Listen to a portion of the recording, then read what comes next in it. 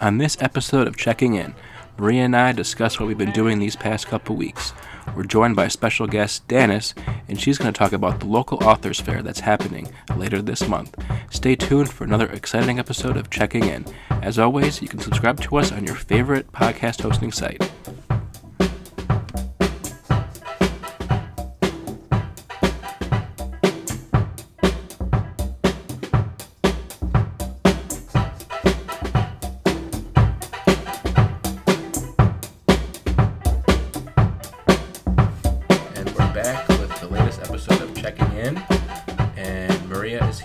Hello. And we're just going to get started.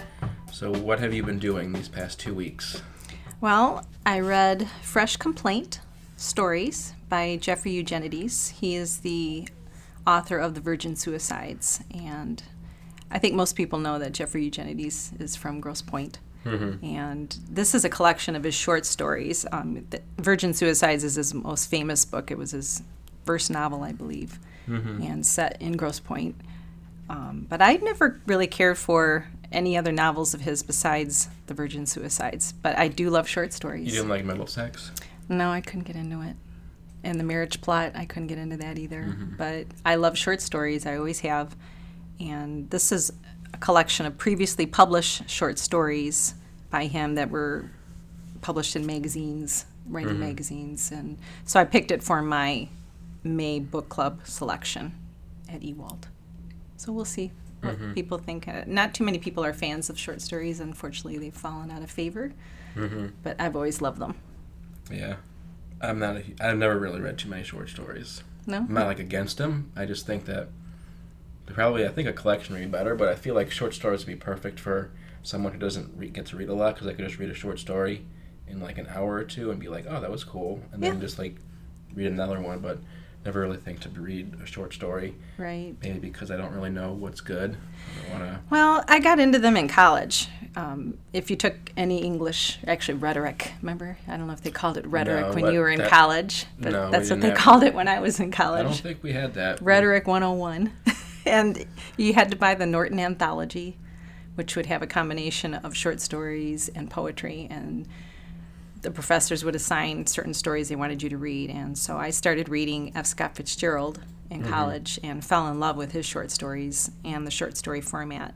So that's what really started it all. But there's so many good short story authors out there, because when you think about it, it's really hard to write a short story. It's a small format, and I think they're more challenging than novels. Although a lot of people, I don't know what people have against short stories. I don't think people have anything against short stories. I think they don't think of them when they're thinking about something to read. They just want to maybe read a long form thing, or maybe because short story collections they're not easy to find. I buy them for the library. Yeah. But sometimes sometimes they're in the nonfiction section, and sometimes they're in the fiction section. I think people get confused as to where they should be. Maybe. And stuff, and I think people are just strange. They like their things that they like, and I think anything that's sort of not what they're used to, they're sort of afraid of. Yeah, I think that's it. That's it. They just don't want to get invested in a short story and be like, oh, I wasted a half hour. But then they'll read a book and they'll be like, well, I wasted 4 hours. Right, exactly. But it seems like it's more of like a chance for a book to be better, whereas a short story, they're like, I'll just read a little bit more. Maybe it'll get better. Oh, it's done. I did not like that. That's why a collection's good. Yeah, but I think that's probably maybe what turns people off is usually people will give a book a chance. They'll read maybe 50, 75 pages, because that's probably when it's going to start getting interesting. All the pieces are going to get into place. But a short story probably ends right around there, even before. And they're like, oh, that was it. I think maybe the pace of short stories is probably too quick for them to really get a feel for what the author's trying to do. I don't know. I'm just saying stuff now. I think it's more to ponder. They're more to savor. Ray Bradbury, I think, gave a speech once he gave many speeches, but I think it was at a college, and he said the most popular question he received was people asking, I want to be a writer. What do I do? And he challenged them all to write a short story, one per week. And he said, at the end of a year, you'll have 52 short stories. Some will be good, some won't be, but you'll have practiced the art of writing. And I think that's a great way to describe short stories because they're a challenge to write, and I think it's a great practice. But for those of you who do like short stories, I can recommend some wonderful authors. Dorothy Parker is one. F. Scott Fitzgerald is another. Hemingway. In fact, it's interesting. In Ernest Hemingway, I only like his short stories. The Nick Adams stories, which are all set in northern Michigan, because he spent all his summers in northern Michigan.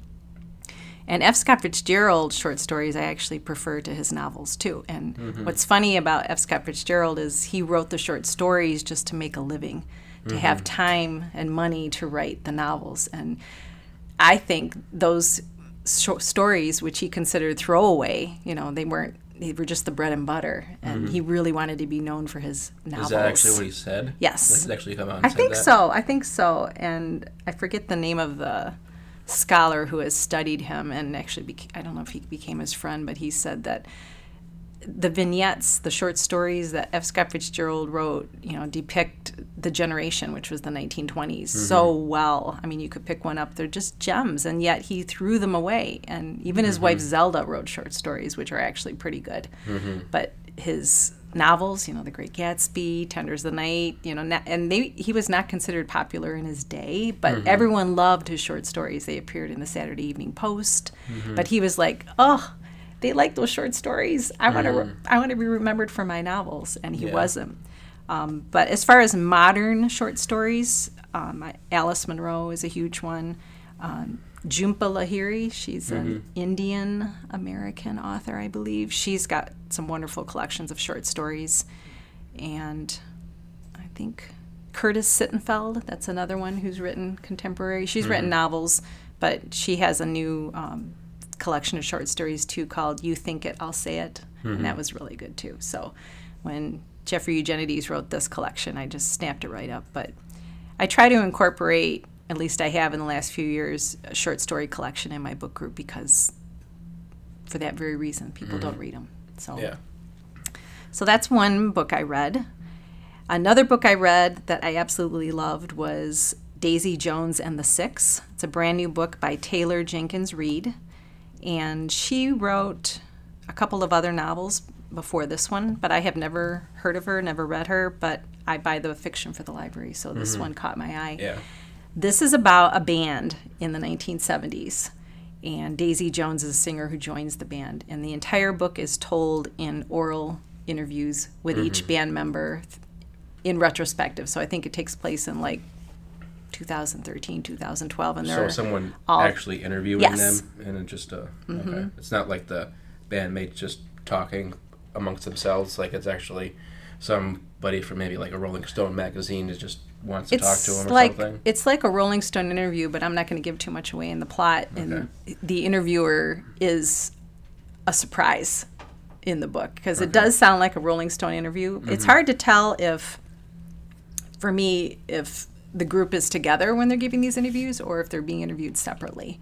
I'm kind of thinking separately, maybe one or two in the room together, but Daisy Jones is a solo singer-songwriter in the late 60s, early 70s, and she joins the band called The Six. So it was a really neat book. I couldn't put it down.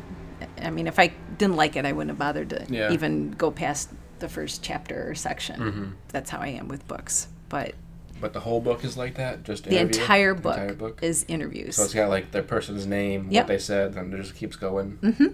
Interesting. Yeah, and it is really interesting. I don't think I've read a book like that. I haven't either. In fact, at first I was like, oh, this is strange. And I leafed through the book and I saw it was all interviews. I'm like, wow, this is pretty cool. So I started reading, and I don't know if you read Rolling Stone. I used to read Rolling Stone. I haven't read it recently, but I've read it here and there. Yeah, and they talk about the songs that the band writes in the book too, which is interesting. And at the end of the book, they give all the lyrics to all the songs. And I thought all that's missing is a CD with the music because I can almost hear it. That would have been a really good marketing strategy to include a link or something to a website that has the actual songs. I was almost disappointed that it didn't. Even covered by famous people just doing something like that. That would have been a clever gimmick that would have made the book probably, I don't know, maybe take it from a B to an A. Right. If that's how you felt about it. Yeah.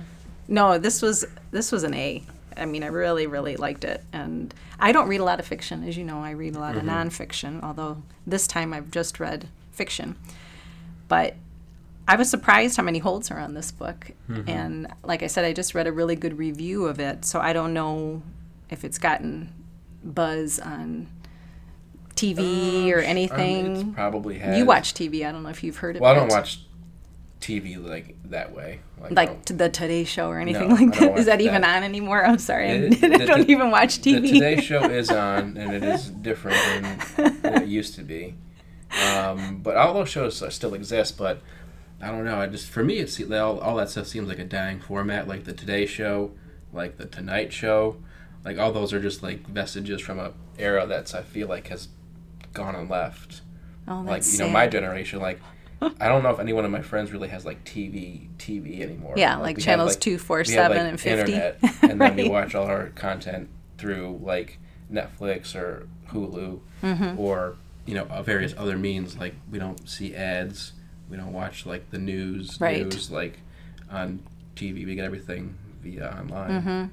So I don't know how effective that whole stuff is anymore. Okay. When, like, these famous people go on these network shows and talk about their movie, show a clip, and everyone's like, yay, and then, like, they get a next guest, and the next guest does the same thing. It just, the format just seems so weird. I guess at the time it Foreign probably was to you. revolutionary, because there really was no other way to, like, see this stuff. Yeah. Because, like, there was no internet, or the internet wasn't as advanced as it is now. But if I wanted to watch a movie clip, I could just go to YouTube. That's If I wanted true. to, like, see an interview, I could watch any interview I want Yeah. and stuff. So I feel like being sort of like a slave to a time slot, like, it's just not for me. Yeah. Well, I'm curious to know what kind of buzz this book is getting, because I think when I had it checked out, there were 9 people on hold for it. So I don't know if it's word of mouth. I don't know if this author is more famous than I thought she was. But like I said, I'd never read her before, and I really enjoyed it. It was a great book. Yeah. So why don't we switch to you, and I can come back to Okay. me. Did you Well, read any books this time? Not as many. I'm still reading The Test, the book I mentioned last time. Oh, right. About standardized testing. Is it still good? You're still reading it? It's still good. Yeah, it's still good. Sort of got into, like, it was separated into, like, different chunks. Like, the first part of the book was, like, the problem with standardized tests, and now I'm on the solution part of it. Like, how do we make better tests? How do we hold people more accountable? Like, what's the best way to assess these kids? And, like, there's a whole bunch of different schools that say, like, you need better tests, and then there's other people that say you don't need tests at all, and then there's sort of, like, people in between that say we just need to be testing, but not as frequently as we're doing now. It's apparently, like, there's, like, the author always talks about this one person in the UK. They only take one test, and that's when they're done with high school, and that's basically the test that determines whether they go to college or not. Like, if they do well on the test, that's like their ACT or SAT or something. It's like that in Germany too, I believe. But they're just like, yeah, it doesn't make sense to test all these kids all the time, because if they're getting a good education, like, we give them a test at the end, they should be able to do well on it. So, like, it's like this whole stuff that the U.S. is doing is just so foreign to so many people. It is. Because even though obviously it was all started with good intentions, it just never really works the way that people anticipate. Like, the tests get used for nefarious purposes, and just there's a whole bunch of scandal involved. There's cheating, and it just opens the door for so many more problems than that were initially even there. That's why a whole lot of, like, the whole opt-out thing, apparently, like, more and more kids and parents are opting out of the tests, which creates I didn't know problem. they could do that. Apparently you can, but apparently that creates problems, because then the school doesn't maybe potentially get, like, the level it needs, or, like, the teacher doesn't have, like, a accountability score, and then the students, then they don't have a plan for the students. They didn't take the test. They don't know where the student's at. So it all creates all sort of problems. But I think, you know, parents that are, especially in affluent school districts, like, they don't want to succumb their kids to that sort of testing, because they're like, we don't need this because we have a good school. Like, they can learn I see whatever they want, and then, but, like, they're all, since it's a federal policy, like, the schools like sort of have to do it. And there was, like, this one administrator that was like, I'm in a really bad situation because, like, I have to comply with the state level, like, I have to comply because it's law, but, like, I don't agree with it because the parents are right. Did they talk in that book about test anxiety, like some students having test anxiety? Because it's, when you think about it, it's kind of like the Olympics. You know, you can practice and practice and practice. You can study and study and study. But when it comes right down to it, if you can't perform, and test anxiety is real. It affects people and how they take tests. And they may know the material, but when they take the test, they freeze. Yeah, they did. There was this one woman whose kid always got like a stomach ache like prior to a test. So like she sort of put the dots together that it was like a test day the day before, like when he started feeling bad. But they said that's like a real problem, like the test anxiety, and that, you know, if you're not really good at taking standardized tests, it doesn't mean that you're a bad student. It just means that you're just not good at taking that specific test. I can see that. But that's basically the only barometer that they have. So if you don't do well on that test, then it's like, oh well, like nothing else matters. It's like you could have a really good GPA and do poorly on the SAT, and it's like colleges are like, okay, maybe you're not ready. I had test anxiety, and a lot of those tests, I believe, still are multiple choice or fill in the blank. They're not like essay tests where you can explain your answers. And I mean, I don't know. I don't have children, so I can't say what they're like. They're still there, but there's a lot of colleges that are not doing that anymore. Like there's like a big list that she says that some colleges are going away with the test. Like they're doing away with the SAT and ACT, you mean? Like accepting it. Like you don't have to take the test to get into that college. Nice. Okay. But there was this other interesting part where I read this one guy from, I forgot what school it was. I think it was Tufts. He was like the administrator. He's one of the administrators at Tufts University, and he threw away. He wanted to get like a better measurement of student like aptitude and stuff. So instead of accepting ACT and SAT scores, he developed like this test about like critical thinking, problem solving, and just different ways of students like applying to the school.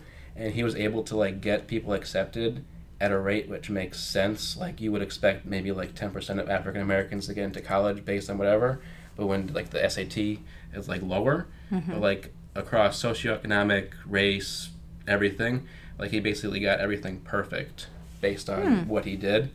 Like just the sort of questions they asked is sort of like how they got these students to think differently and not take multiple choice tests. They just like, you know, do something that, you know, like sort of like a little bit of creativity, problem solving, critical thinking. And then he did that again at another school that was like, they had different, you know, demographics, and he got the exact same results at that other school. Okay. So I think, you know, Maybe that'll be the norm. There's definitely people that are trying to figure it out, but I think you have to have those people that are willing to do the work to do it. I think the whole thing with the whole testing stuff is like a big business now. So, yes. Yeah, like everything else. So there's a problem with, you know, it almost feels like it's pay to play. Like you gotta pay like Kaplan for review, then you gotta pay him again to take the SAT or ACT, and just a whole, you know, just a whole problem. And the test-taking companies can benefit because they could sell the material, they could do all this stuff. There's only like 5 companies that do it, so it's almost, you know, it's pretty small. You know, there's really nowhere else to go. So are you encouraged by what she's saying as far as solutions, or is it kind of a gloom and doom kind of thing in the book? I don't know. It doesn't seem gloom and doom. It just seems like it's just unnecessary. Like, obviously, I think for the most part, most kids will get to where they want to go.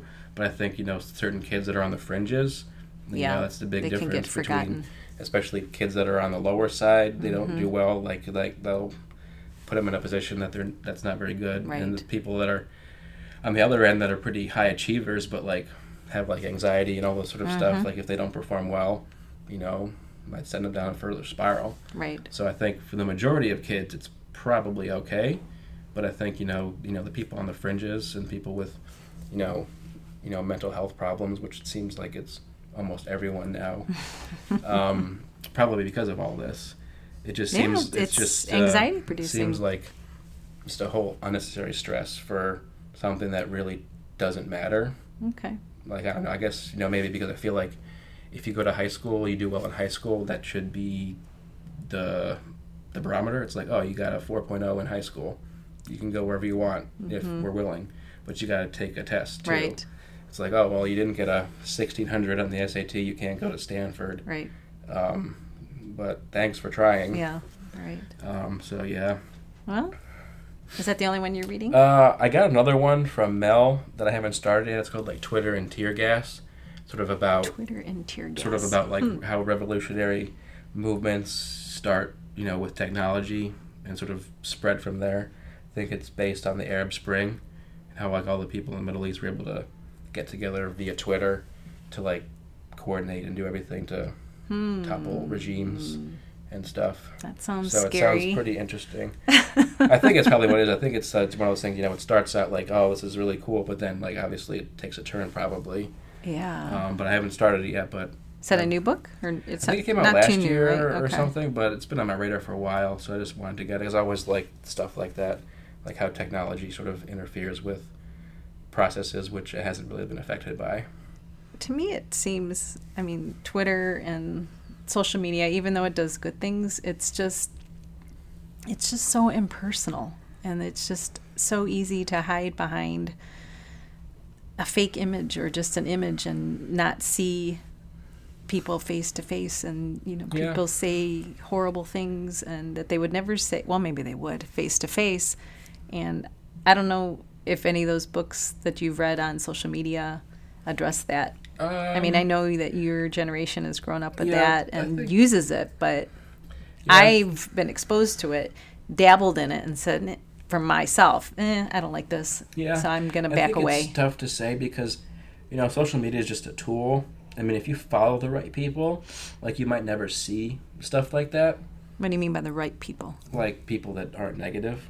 Like if you positive thinkers? Yeah, or like sometimes like comedians, you can follow comedians on Twitter. They'll like have like a small joke or something, or just some of your friends that whatever. Some comedians can get you in trouble. Look at Roseanne Barr. Yeah, they can get in trouble. They can get you in trouble, but for the most part, if like whoever you want to follow, you could follow. If you don't like them, you could stop following them, and all that stuff. I think it just the loudest noises always get the most attention. So we always you see people that are just on Twitter or whatever, they make outlandish statements, probably because that's their job. Like that's how sometimes that's sort of how it works. Like you get retweeted and mentioned, and then you're trending, and then that's sort of the algorithm of how it works is like you say sort of ridiculous stuff, and then you're able to dominate the news cycle for a day. So like there's no real nuance in terms of Twitter. Like obviously I don't really think you could have like a real policy sort of debate or anything through Twitter. But that's sort of how everything goes these days. Everything happens on social media. That's where everybody seems to be at. It just seems like people can just start something just to start something, just to have their shining moment, whether it's good or bad.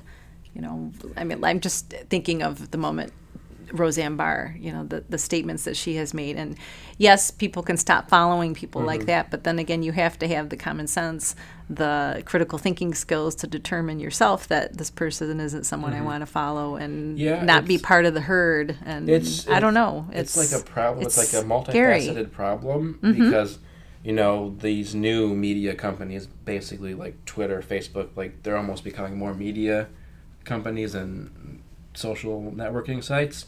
Like someone will make something on Twitter and then it'll get trending, and then like the traditional news cycles will talk about it, so people that necessarily aren't even on social media will find out about it through the ways that they watch the news, like whatever channel they want to watch. So it's just sort of become like a problem. Like it just sort of like feeding, like the beast just keeps feeding on itself, just like a perpetual cycle of negativity and just, exactly. That's how I feel about it. Coverage. But I think that's less of a problem with individual actors and a larger problem with media and capitalism in general. Like it's just sort of like all this stuff, like they churn the cycle because they got to get ad revenue to keep going, and then they have to just do all this, they have to do all that stuff just to keep themselves alive. So they just sort of have to follow this stuff, even if it's not necessarily news. It's like they're beholden to the advertiser's money. I don't know. It's confusing and it's chaotic to me, the whole thing. I see what you're saying about the media, but to an extent too, that how do people get the news, and news they can trust and news that is real, and it's scary. I hate to keep using that word scary, but it's sometimes, I follow the news and I try to, I'm actually trying to read the print newspaper sometimes because I'm tired of looking at the computer screen, but still every page you read, like in social media, it seems almost it's negative. It's scary. It's just tough to say. Frightening. Because, the world has never been safer but you wouldn't expect that if you read the news or followed the stuff online. That's how it would be. Like, we're probably living in the greatest time in human history. Really? But Wow. if you were to I don't think read so, the but news okay. and stuff, Maybe I'm just more aware. just whatever. In terms of just, safety, life expectancy, none of us are really, most of the humanity is not like getting chased down by tigers anymore. No. And, we're not dying of preventable diseases. And, even though, shootings are down across the board, it's just, they're covered more. Like, whenever it happens, it sort of dominates the news cycle. Yeah, there's a lot of anger just, out there. There's a lot of anxiety, frustration, anger. And I think, people are more drawn to that than they are for, like, positive stories. Like, you always get those fluff pieces on the news that last for 5 minutes because they just showed you 45 minutes of just bad stuff. They're like, let's end on something positive. Right. Like, this guy saved a puppy from a tree. Right. Maybe it's just the proliferation now. There's so many ways to get news and be aware, and everything travels at lightning speed. And back when I was younger, you could read about it in the paper leisurely or watch it on the TV news. And so now it just seems you're bombarded, when maybe it's always been the same, and now we're just more aware and bombarded with everything. The same. I think it just now, social media has made it easy for people to, like, stay in their own bubble. Like, they just isolation. They want right. to just follow things that confirm their beliefs. True. Whether right. There's other evidence beside the point. People just like being in their bubbles and being happy, and anything that's outside the bubble, like, they don't really respond to, even if they are able to even see it, because that's the thing with social media. Like, you can just follow the things you want to follow. True. And then you don't really actually know what's going on because you're just seeing one side of the story. Right. But yeah, that's sort of like the problem. Facebook is under scrutiny because of all the stuff that they were able to unknowingly, keep at the forefront with the election stuff. I think Twitter too. I think there's just a whole bunch of stuff that they can't really do in such short notice. Like, they could shut down like 10,000 accounts, and another like 20,000 will get created the same day. So it's a problem that they have to figure out. It seems like they're starting to figure it out, but I'm not sure how long it'll take for them to actually get it right, if they ever do. Okay. So you're reading anything besides those 2 books? No, just those 2 books for right now. Probably, I always read stuff online, just articles and stuff, but, not reading a lot of other books right now. Well, I'm reading one more book. Actually, I'm not finished with it yet, so it's an older book. I actually don't remember when it came out. It's called The Chaperone, another fiction book. This is strange that I don't have any nonfiction in here today, but The Chaperone by Laura Moriarty. It's an historical fiction about silent film star Louise Brooks before her stardom in the 1920s, when she went to New York City accompanied by a local woman named Cora, who acts as her chaperone, because this is 1922 and it's unseemly for a woman to travel by herself. And so they go to New York so that Louise Brooks can attend dance school. And this is, like I said, before she became famous. So I picked this up because a friend of mine mentioned that this is going to be made into a movie. I don't know when or what, but I don't like to see a movie if I can read the book first, just so I can form my own, information. And Louise Brooks was a very famous silent movie star. She was kind of ahead of her time. She was a new woman. She was very modern. She wasn't into any of the conventions of, propriety and all this. So she was really kind of like the wild girl of the 1920s that F. Scott Fitzgerald would write about. But the book is really more about her chaperone. So I found that kind of interesting. And it's also a story about the chaperone's own history with have you ever heard of orphan trains? I've heard of them. Yeah, at the turn of the century. I think my wife's actually reading that book called Orphan Train. I don't remember who that is a book too, yeah. It's a fiction, but obviously it's probably like historical fiction or something. Yeah, I had read about this. Actually, I may have heard about it. You probably don't remember this show, Little House on the Prairie. Do you remember that show? Okay, from the 70s. I never have seen it, but I know about it. I believe, my memory could be incorrect here, but in later seasons that they talked about the orphan trains. They would go from New York. They're young, in this particular book, it's girls being taken on trains. They were in orphanages in New York City and run by nuns. at the Catholic Church. And to place them, they would, train them out west. And in this case, the chaperone, her name is Cora, she ends up in Wichita, Kansas. Mm-hmm. And so when she has this opportunity to accompany Louise Brooks to New York City, she's a middle-aged woman by now, and she decides this is maybe a good time for her to explore her family history, find out information about her parents, about the school where she grew up, and so it's really good. I'm got maybe about 80 pages left, but the book's focus is on the chaperone, not so much Louise Brooks, but I'm enjoying it. Cool. I don't know if I'll use this for a future book discussion group. I have some men in my book discussion group, and I don't know that this would be such a book that they would be interested in. I try to pick books that would appeal to both sexes, and I don't know that this one would, being so female-focused. I don't know. I don't want it to be called a woman's fiction story. It's not really that. It's more historical fiction, but... Yeah, it's historical fiction with 2 female characters. Yeah, it might be fine. Too much. I haven't, and I only have one more to mention. I haven't even started it, but I selected it for the mystery book group. I've got to read by the end of May, Rebecca by Daphne du Maurier. That's kind of a gothic mystery. Did Hitchcock turn that into a movie? I don't know if Hitchcock did. I know it was made into a movie. Okay. Yeah, it was made into a movie, but I did not see the movie. I don't want to see the movie until I read the book. It's a famous book. I've never read it, and I like to incorporate some classics sometimes in my book discussion groups that people may have heard of but never read. And so, but I haven't even read this, but I thought it might be a good choice, so I hope I'll like it, even though I made my book discussion group read it. Yeah, I'm sure you'll like it. It's a classic for a reason. Have you read it? No. Okay. I've heard of the movie, and I know it was a book, but I don't know if they're related. It seems like they would be. Yeah. But I'm not sure. It's supposed to be very suspenseful, and I don't know. We'll see. I have no preconceived notions about it going into it, except the fact that it's a classic. So. Okay. That's it. That's all the books I've read in 2 weeks. Okay. And that's more books than I've read in 2 months. So let's just take a short break, and we'll be back with the other stuff that we've been doing.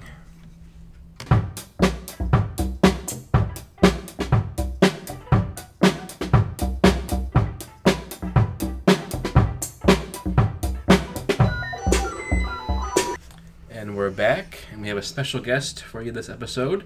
Danis is going to talk about the local authors fair that's coming up. Thank you, Matt. Thank you, Maria. The local authors fair 2019 is another. Oh my God, I cannot speak today. It happens to all of us. I ordered coffee with lunch and it didn't arrive. It's a Right on Point event. Right on Point is a series of events celebrating and supporting local authors that we've been doing for about 7 years now. This year's Local Authors Fair is Saturday, May 18th, pretty much all afternoon here at our Ewell Print. Is that your birthday? Yes, my birthday. You knew, right? So I know what Maria's doing. I know what that just means. The fair will be from 12 to 3. We're going to have over 24 local authors on hand, scattered throughout the building to talk about and sell their books. And it's a mix of independent publishers, traditional publishers, and self-published authors. And all genres are represented. And it's a very broad-ranging list. Have you had a lot of applicants? We have.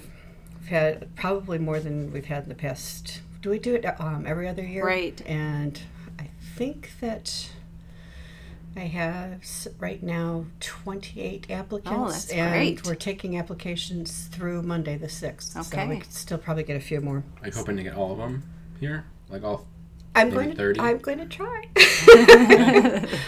Because some people only have one book, especially some of the self-published authors, they only have one book. And it can be intimidating to sit at a table all by yourself, and That's authors true. are not necessarily the most extroverted Right. people, so pair them up with similar authors yeah, and that kind would of be group good. them together so that they are not feeling stranded. But one thing I'm excited about is that in addition to the classic fair aspect of it, is we're harking back to the original Right on Point conference that we did in 2012. And that was an all-day, 3-prong conference at the War Memorial, sponsored by the foundation. Oh, okay. And that involved some, so we had tracks on writing instruction, we had tracks on publishing, and then we had a little authors fair. I'm going to have a couple great. of notable local authors just do brief presentations. Yeah. So far I've got 4 people Okay. doing presentations. And How many do you hope to have? Is 4 good, or you want more than that? I'm talking to 2 or 3 other people, and it may turn into some panel discussions or not. Okay. I do everything, right down to the wire. But they turn out great. Thank you. So that seems to work. It's the strange combination of having ideas planned out in my head and then making them manifest at the very last possible second. So Kelly Forden, Bill Rapay, and Karen Dybus, who are all well known in the Grosse Pointe community, are going to be doing at least a couple of sessions during the event, and then the event will be capped off with a keynote from Karen Dion, who is an alumna of the 2016 Local Authors Fair, and she also was our local representative for authors at Authors to the Point last fall at the War Memorial. Right. Yes. And her latest book, The Marsh King's Daughter, is being adapted into a film starring Alicia Vikander. Is it? Yeah. That's great. So she is, and in the words of one of our other authors, quite a catch. I mean, Okay. she is. And she's delightful. She's a huge supporter of other authors herself, so it kind That's of good. ties in very nicely to it. Yeah. Sounds exciting. It is exciting. I know I've sent many people your way, so. Yep, and we're gonna I'm gonna open up the registration for the talks as soon as I narrow that down. I'm gonna put all the details as I have them on the calendar later this afternoon, and probably do another little post on the website once I close the applications for the actual displays. And this is a free event. It is free, totally free. Okay. And so basically all day. That Saturday? From 12 to 3 12 to 3. is the main part of it, and Karen Dion will be speaking from 3:30 to 4:30. Okay. But people can talk to the authors, meet the authors, buy the books. I wanted to make it a little more kinetic this year, Yeah, so that the sure. authors don't feel restricted and people can move around, and That's good. the talks throughout the day will be maybe 15-20 minutes, Yeah. And right inspiring. here in the building. Right. Sounds great. I'm pointing to people that can see me through. That's fine. The viewers could hear the If the pointing. viewers, Yes. you're pointing. I guess the See me listeners, right? gesturing Not the wildly. viewers. So that was pretty much it. Okay. Sounds wonderful. Yeah, Thank you sounds so good. much. Yep. Thanks for coming on and talking about that. You're welcome. Thank you.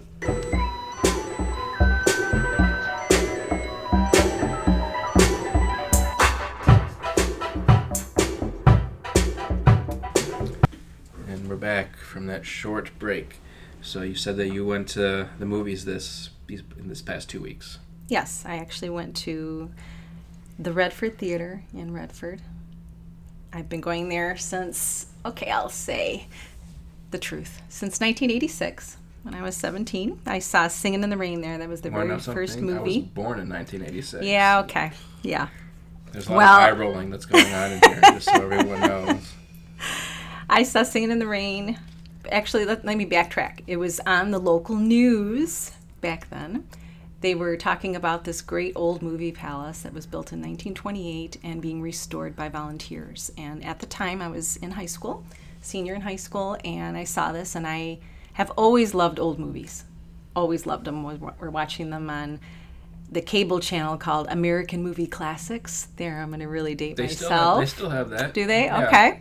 Still have it. So AMC? that's the AMC. That's where I got into all my movies. Actually, even before that, when I was a little girl, I would watch Bill Kennedy at the movies when I was a little girl with my grandparents. And I think Bill Kennedy lived in Grosse Pointe, someone told me. Anyway, he would show all the old movies. And there's another old movie TV show you never heard of, Sir Graves Ghastly.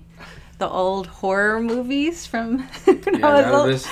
this is none Dracula, of Frankenstein, this, none the of these Mummy. things actually happened. By Yes, the they way. did. Well, anyway, I had always been into old movies, and so when I saw the Redford Theater was a living, breathing movie palace where people could go and watch these old movies, I begged my parents to take me, even though we lived in Rochester Hills, so it was quite a drive, and they took me. So we all went to see Singing in the Rain, and it was fabulous on the big screen. Now, back then, the theater was being restored. I mean, it had fallen into disrepair. It was built in 1928 with a Japanese theme. But when World War II came around, things Japanese were not so good, so they painted over everything. They took down everything that had any Japanese motif, covered it all. And then through the years, even though it remained a movie palace, it fell into disrepair. But it still had the original pipe organ, which I think, I'm not sure if the Fox Theater has one. I don't know. They have an organ? I think they do. I think they mentioned it's like the biggest pipe organ that's not in use. Right. That's not like as part of like orchestra or like a theater. Well, anyway, this is a pipe organ that is maintained by a volunteer group called the Michigan, oh God, I'm going to get the name wrong, the Motor City Theater Organ Society. And they promote the pipe organ. It's a society that teaches people how to play it because it's kind of a lost instrument and a lost art. And you can go watch movies at the Redford for, most movies are only $5 to go, and they have an intermission, but they have a pipe organ recital, and then they show the movie, and then they have an intermission, and then they show the rest of the movie. So they were showing Singing in the Rain on April 20th, and I really wanted to see it. And so the person I was supposed to go with canceled, so I went by myself, and I never gone to the Redford by myself. But again, like I said, I've been going for 33 years, so I went and saw Singing in the Rain again, and it was even better than I remembered. So it was a lot of fun. I like going to movies by myself. It's fun. I do it more often. It's great. I do it more often, and I mean, it is fun to share it with people. I do have friends that do like to go to the Redford Theater, but I did have plans to go with someone, like I said, but they canceled. So I said, why shouldn't I go if I want to see it anyway? So I did. But the next movie I'm going to see there is the Three Stooges Festival, and that's this weekend at the Redford. I'm not going to say too much about that because I don't want too many people to go because it's already going to have a big crowd. I'm sure it'll be fine. Do you have to buy tickets in advance for that? No, you can go anytime and just buy it. But again, it's $5. You can't beat that. So that's the only movie I watched. As the weather's getting warm, I go outside. I don't like to be sitting inside watching a movie. I'll sit and read, but I can take a book outside. So, but I know you've been watching more than I have. Yeah, I've been watching more TV as per usual. I finished Santa Clarita Diet last week or the week before. And then found out that the show was canceled. Was that disappointing to you? Kind of, because they ended it on a cliffhanger. Oh, no. So it's like, that's bad. Why did you not tell them that you were not going to renew them? If you maybe knew that this was the final season, maybe tell the people that make the show so you don't do something like that. Or do an episode of Closure. Yeah, well, they did that. Apparently they did that for a show called Sense8. The fans got so outraged that it ended that they ended up making a 2-hour movie to end it. Okay. But it would be nice if that show would get some sort of ending, but I think it's unlikely that it will happen. Really? Why? You don't think fans will clamor for it? I don't know if there's enough support for it, or Netflix is interested in keeping I think usually once Netflix makes their decision, they're they got other things to do. Because it's not just it's a worldwide brand, so they have to appeal to everybody, not just so people in Finland or yeah, whoever Japan, has it, I know India has it, Sweden, Germany, Brazil, they have all these shows they have to appeal to everybody, and I didn't realize that. Maybe just doesn't appeal to all the people that are important, or they just have to shore up their content for the other markets that they're in. Okay. So it's not a very good position for Netflix to be in, but it's just unfortunate that a good show, at least I thought it was a good show, got canceled. How many seasons? 3. 3. There was 3 seasons. And this last season was the best one. It got progressively better as it went on. I think that's how most shows work. Once it finds its footing, you can, and the characters get more screen time with each other, that stuff all works out great. And now that it's canceled, it's we're not going to see that. We're not going to see Timothy Oliphant, which was the worst thing. He should be in everything. So hopefully he finds work doing something, because I'd watch him do anything. watch him paint a house. If Yeah. he was, You're a real fan, we can tell. yes. If you're not a Timothy Olyphant fan, then I'm not sure. Well, I'm one of those people you're not sure because I have to even I don't think I've even seen his picture and I haven't looked it up since you Okay. mentioned it last time. So That's fine. You'll have to show me because I Okay. don't know. I'm not aware. And then the other show I was watching was a show called Sex Education on Netflix. It's like a show about like high schoolers, and I think a lot of these people that are making shows about teenagers are a little bit. I don't know if it's because it's on Netflix. They're able to be a little bit more daring or honest about what teenagers go through, but it's like another really good show about life as a teenager. Do you think it's accurate? Because when I was growing up, we had Beverly Hills 90210, and we just Yeah. thought that is just so. At least in my sheltered world, that was really racy. I mean, I think it's tough because it's been a while since I've been in high school, but just like the interactions between the characters, like, like these two friends are sort of like outsiders. They sort of talk like outsiders, like they're treated like outsiders from the other kids, but they're like not like in a mean way. Like I think that's sort of how a lot of kids are nowadays. Like no one's like super mean or like bullying really. Really? I feel like it's more true. I think kids are just more like honest, like I don't want to talk to you, just like go away type stuff. But it doesn't seem like anything's like super malicious and everything. Maybe I'm I have wrong, no idea. but it just seems I'm too far removed. I think it just seems accurate because like it's like that weird time period when you're just sort of awkward trying to figure everything out. I think the show does a good job of navigating all that stuff that goes on between what they're learning about themselves and learning about their friends, while also navigating like the rigors of school and like what the school demands of them and maybe what society demands of them. So I think it's a really interesting show. So does it have, because of the title, does it have a sexual nature to it? A little. It's like sort of like the premise of the show is like the main character's mom is like a sex therapist, and then like him and another character form like a side hustle at the school where he gets money to help people that are having problems. Oh, kind of like getting customers for his Yeah. mother? No, from like you're not referring to him as mother. Like since his mom, the relationship with him and his mom is very. I wouldn't say it's like it's just really awkward because they're super open. Like his mom. Oh, sure. Yeah. So she like, doesn't want him to be so- repressed. So he knows a whole lot about all that stuff. So sort of like him and another character form this, hustle where some high schoolers pay him to like talk out about the problems that they're having. And Oh, everything. so kind of like pseudotherapy. Yeah. Oh. Yeah, because I think it's just sort of like they don't And they wanna- trust him. I to do suppose. that. Well, they trust the Okay. other. Maybe they trust the other girl because the other girl that he forms a partnership with is like more popular and stuff. Okay. So I think it's sort of like that, but it's Okay. just sort of like interesting to see that happen. I think it's just a really good show. I wonder if Netflix has like screened shows that are about. Are they now? This is kind of an aside, but it has to do with it. But are the actors in the show teenagers themselves? Are they in their 20s acting as teenagers? I think they're in their like early 20s acting I'm wondering. as teenagers. I'm wondering if they did like a screening for actual teens in high school and say, would you say this is realistic, or are think these people really too mature? I think it's tough. I think like they probably do have focus groups, but I'm sure they can only spend so much time doing that because of all like they can't focus everything. Mm-hmm. But it does take place in the UK, so it's probably like a little different. Between, Oh, like, right. because, Yeah. Like Education their there high is schools different. are like palaces and whatever since they're so They're just old, and like beautiful they look more buildings. like college campuses and Yes. like high schools and stuff. And Right. there's like prestige involved and stuff, but it's pretty. I think it was pretty good. It's worth watching. I Well, liked it. Speaking of high school, they're going to be showing a movie from my generation on May 17th at the Redford, The Breakfast Club.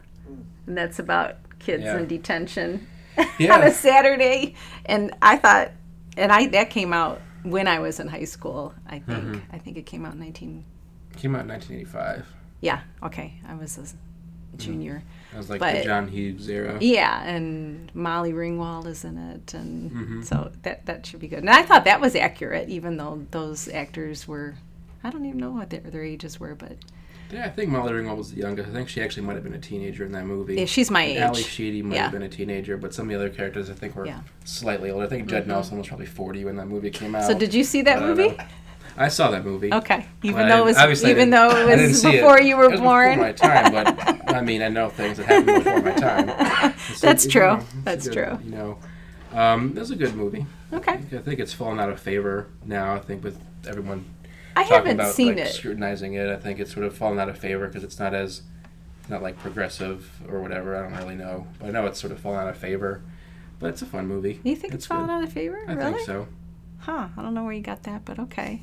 think some people- I'm looking forward to seeing it just think because I it'll be haven't fun. seen it since then. I But think just from a different era. I think where things were a little oh slightly Lord, more different acceptable. era. That's what I And am. then A different now- era. I think so. Okay, Probably. next TV show. The next show I watched was the second season of Atlanta.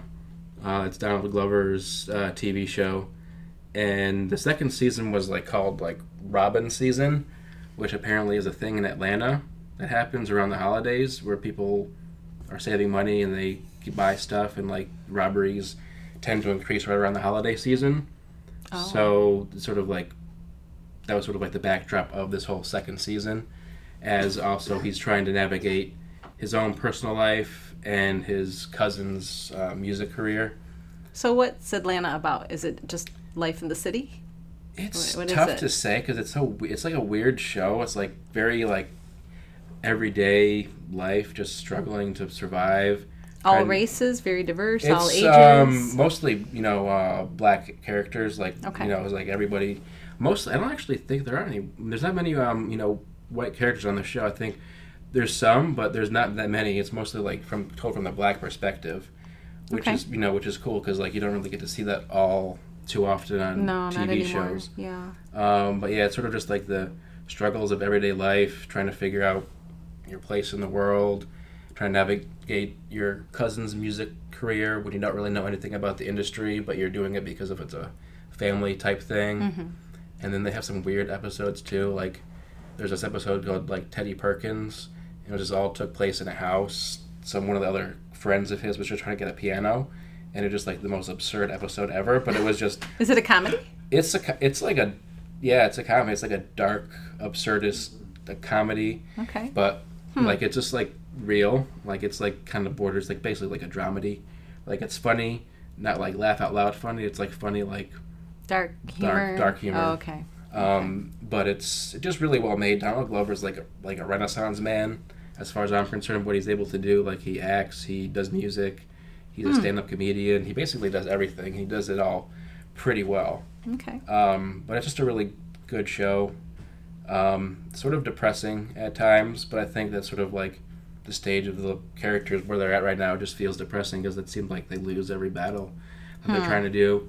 And it's also another interesting aspect of the show is the guy, his character's his stage name is Paperboy, and him trying to figuring out having to navigate fame as he's getting more famous, and trying to still have a modern life where people kind of leave him alone, or what does it mean to be famous and everything, what does he owe the community, what does he owe himself, trying to figure all this stuff out. And it just really good. It's a lot of high concept stuff and very straight stuff. It's not really a sitcom, a traditional sitcom where it's got set pieces and a laugh track. It just shot more like a drama. It just happens to be a comedy, but it's really good. I'm excited for when that show comes back. If it comes back. Oh, it's already coming back. Okay. That's Yeah, good. it's already coming back. But I think they're giving him more time. I think everybody that's on that show has gotten way more famous than when the show started. So everybody on Okay. that show just doing a bunch of other stuff. So the break between seasons seems to get longer and longer, which is fine. Because I think I'd rather than be dedicated to that than sort of working on that while working on something else. Sure. Trying to juggle all that stuff. But I Okay. think Donald Glover basically has a blank check to kind of do what he wants, which is nice. Okay. Mm-hmm. Sounds good. Yep. Any others? That's about it. Haven't really No been doing... movies? No movies. No movies. Playing Okay. some video games here and there, but I don't really have...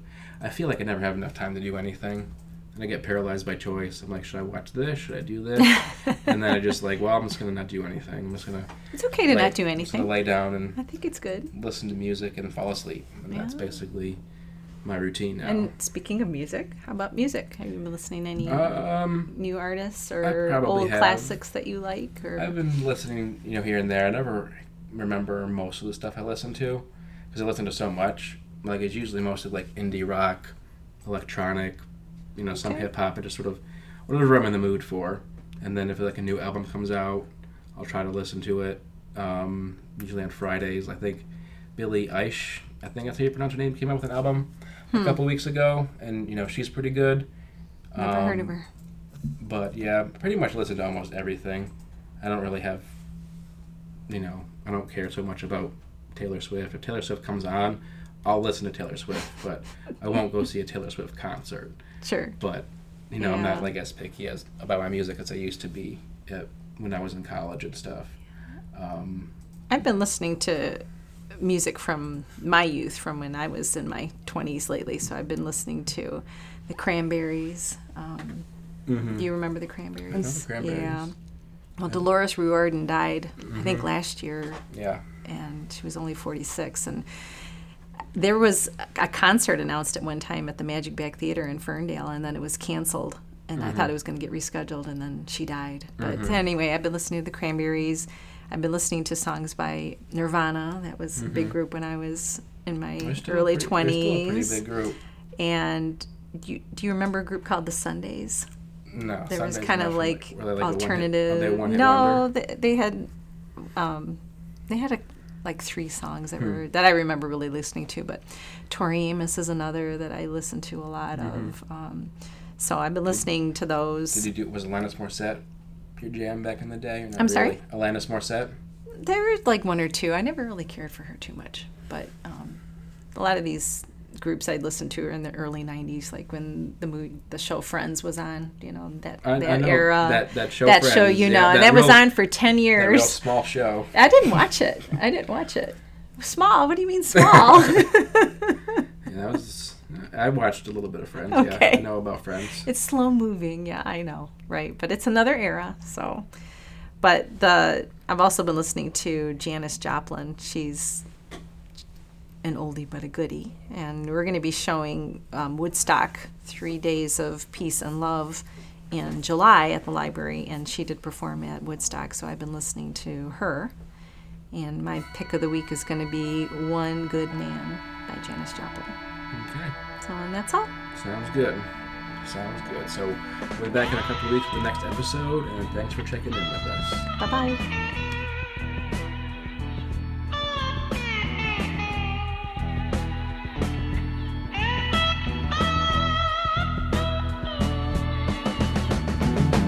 And I love to go to parties, and I like to have a good time, but it begins to pay